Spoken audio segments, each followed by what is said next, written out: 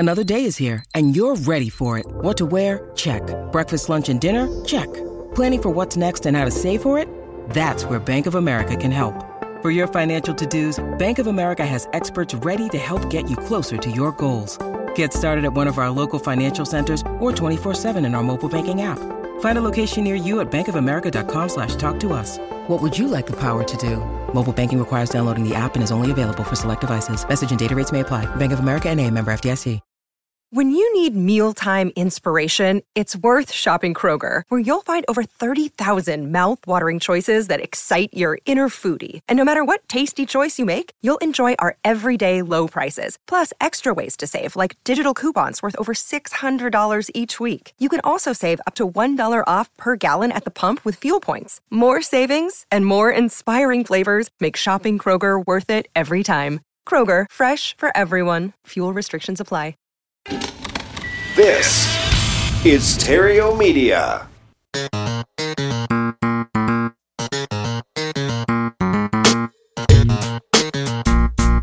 Success in real estate has nothing to do with shiny objects.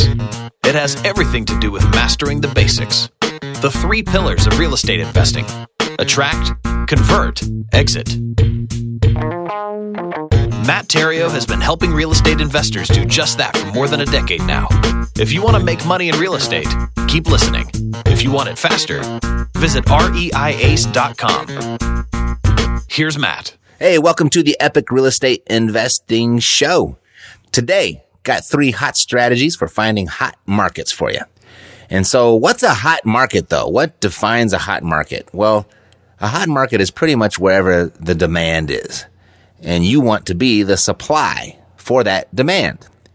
And when you're the supply and the demand is high, you get to charge more. You get to make more money. And by demand, I mean a large group of people that want what's there. And you want to be the person who can provide what they want. And there are different ways to identify the demand. And I'm going to go over 3 of those, 3 of my favorites. Okay? But first things first, supply and demand. Now, what I used to do was I would pick a market based on a hunch or on information from various sources. Then I would go in and I'd pull a list of absentee owners. Those are people who own properties in the area but don't actually live in those properties. So they're likely rental properties. That's the assumption. Then I would search for those who purchased those properties 20 years ago or longer. What that basically would suggest is there's a more than likely chance that there's some equity in those properties. I mean, they've owned them for a long time, 20 plus years. They've been paying them down, so there's probably equity. So that would be my list. Absentee owners who are likely to have a lot of equity in their property, and then I would mail to them. Those would be my sellers. And so these would hopefully be the supply to my demand. Now, for me to build my own demand or to identify who would most likely want what I find, I would then go and pull a second list of absentee owners in that same area who have purchased their property in, say, just the last 6 months or so, maybe go to 12 months, but people that purchased recently. The idea being that they were investor buyers on that list, and these would most likely be a great buyers list or a great group of people for the sellers that I just mailed to. So as soon as I got a property under contract with one of my sellers, I would then mail a flyer to the buyers list of that area that I pulled. So that's the idea. And the logic is there. It's worked out well. It's worked out well enough. But I recently changed things the way I'm doing it.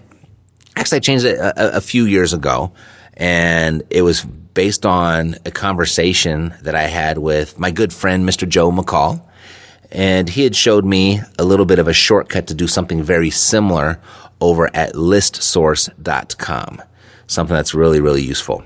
And what he does, it's almost the exact same thing that I do, but he kind of does it in reverse, and he's figured out this loophole at ListSource on how to actually make that happen, how to find the hot market. And it's like this. Okay, so this is number one. You want to find the hot zip codes, right? You've got zip codes in your area. You want to find out which ones are hot. And basically it works like this. When he pulls the sales from the last 6 months to identify where the demand is, He then goes through the steps of purchasing that list from ListSource. But just before you purchase, this is the loophole at listsource.com. Just before you purchase the list, ListSource gives you the option to purchase a partial list.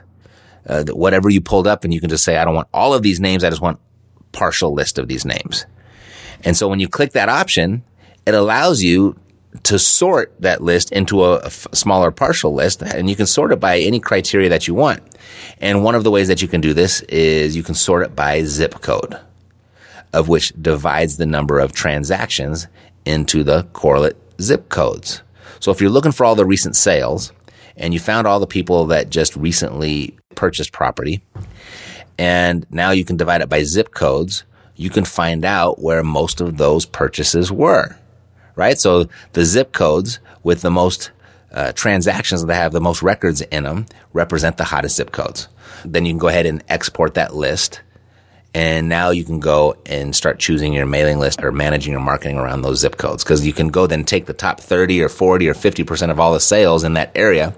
So you'll have the top 30, 40, 50% of those zip codes that have the greatest results. And now you just go back and create your motivated seller list from there. And you can use the same criteria that I just used. Now you can do that, the same thing going back 20 years. But you're just kind of doing it backwards. So you find the buyer's list first to discover where the hot zip codes are, and then go back and look for the seller's list using those hot zip codes. Got it? So thanks to Mr. Joe McCall for that tip. I've used it ever since. He must have been up late one night with absolutely nothing to do, because it wasn't an easy thing for him to discover unless he just accidentally stumbled upon it, which is probably possible, but it's turned out to be just a really big time saver for me. And this particular tip, it creates a very focused, cost-effective lead generation or marketing system. Okay. So that's number one, find the hot zip codes. Number two, the second way is ask. Yeah. Ask buyers where they're buying. However, that could take a really long time to do if you just went around and surveyed all the buyers. I mean, you could go down to the courthouse steps and ask each person that was bidding on property there, where are you looking for property? Or you could go to your real estate investor club meetings and ask them where they are buying properties. But from my perspective, that's too much time. That's too time consuming. It's way too difficult. And so I'm going to suggest you consider a different way. Now, to do this, you kind of have to have a buyer's list already. But it doesn't have to be a big one for you to get really good data. And so what we do here now is every quarter or so we send out an electronic survey to our email list, our buyers list via email, using surveymonkey.com.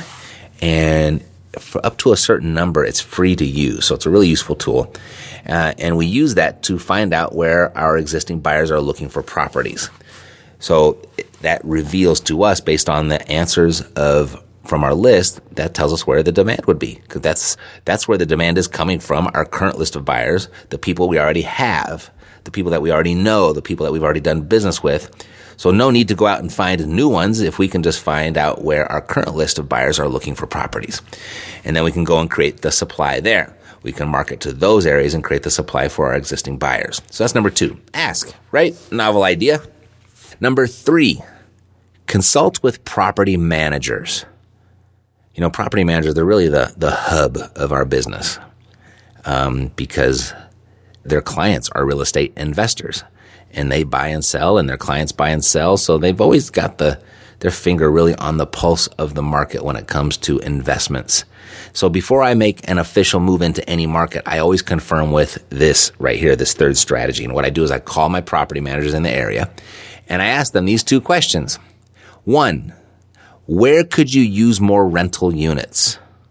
Or maybe in what areas do you have a tenant waiting list? I want to know where their demand is for rental units. So that's first. Number two, what is the lowest income neighborhood you can get to perform?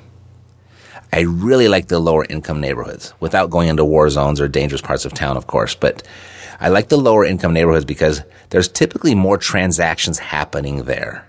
There's a lot of activity there on both sides, a lot of buying, a lot of selling. You got first-time home buyers moving in, and then it's the first-time homeowners moving out and upgrading to a bigger house or a different neighborhood. It just seems to be a lot more activity and where a lot of the demand is. in those areas. So we ask the property managers those two questions, and we want to know where could you use more rental units and what is the lowest income neighborhood that you can get to perform. And when I say perform, what I mean is that where you can get a tenant in there and you're not going to have any extraordinary problem collecting the rent. So those are the two things I'm always looking for to build my portfolio, and the property managers, that's the source of the information. So what I do is I take the answers from our property managers and I bounce their answers off of what I found from using the first two strategies I went over. So really number 3 is my number 1. It's where I start. But just number 1 is my favorite way to confirm, if that makes sense. So I take those answers from our property managers and I bounce their answers off of what I just found from using those other two strategies. And wherever I find overlap, that's where I market to. You see, by doing that, I know I've got strong cash buyers looking for properties in those areas, or I've got strong investor buyer demand.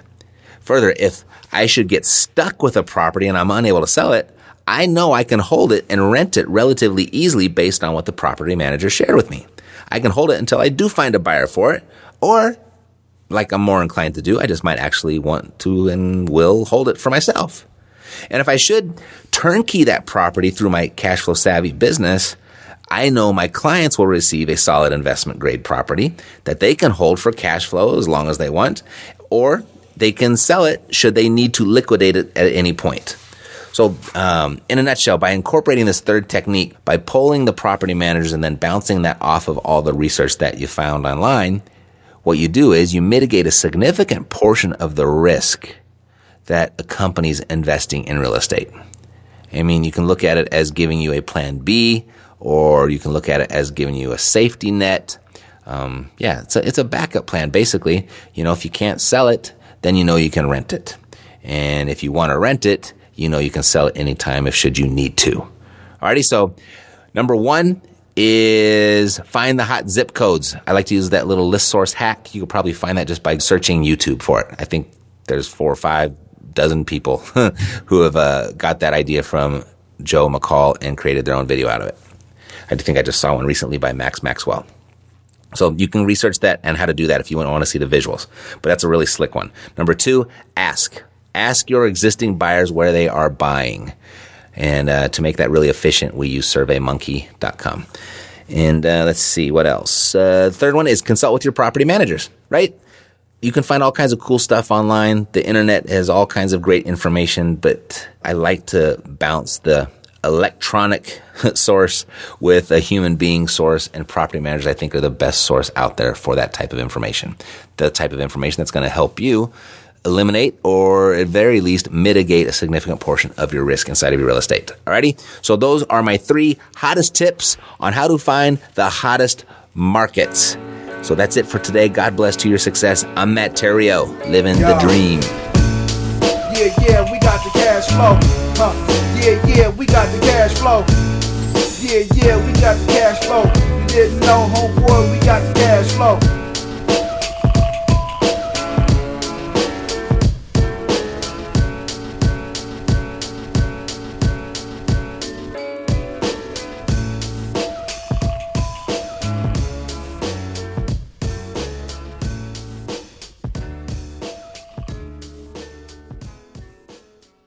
This podcast is a part of the C-Suite Radio Network. For more top business podcasts, visit c-suiteradio.com.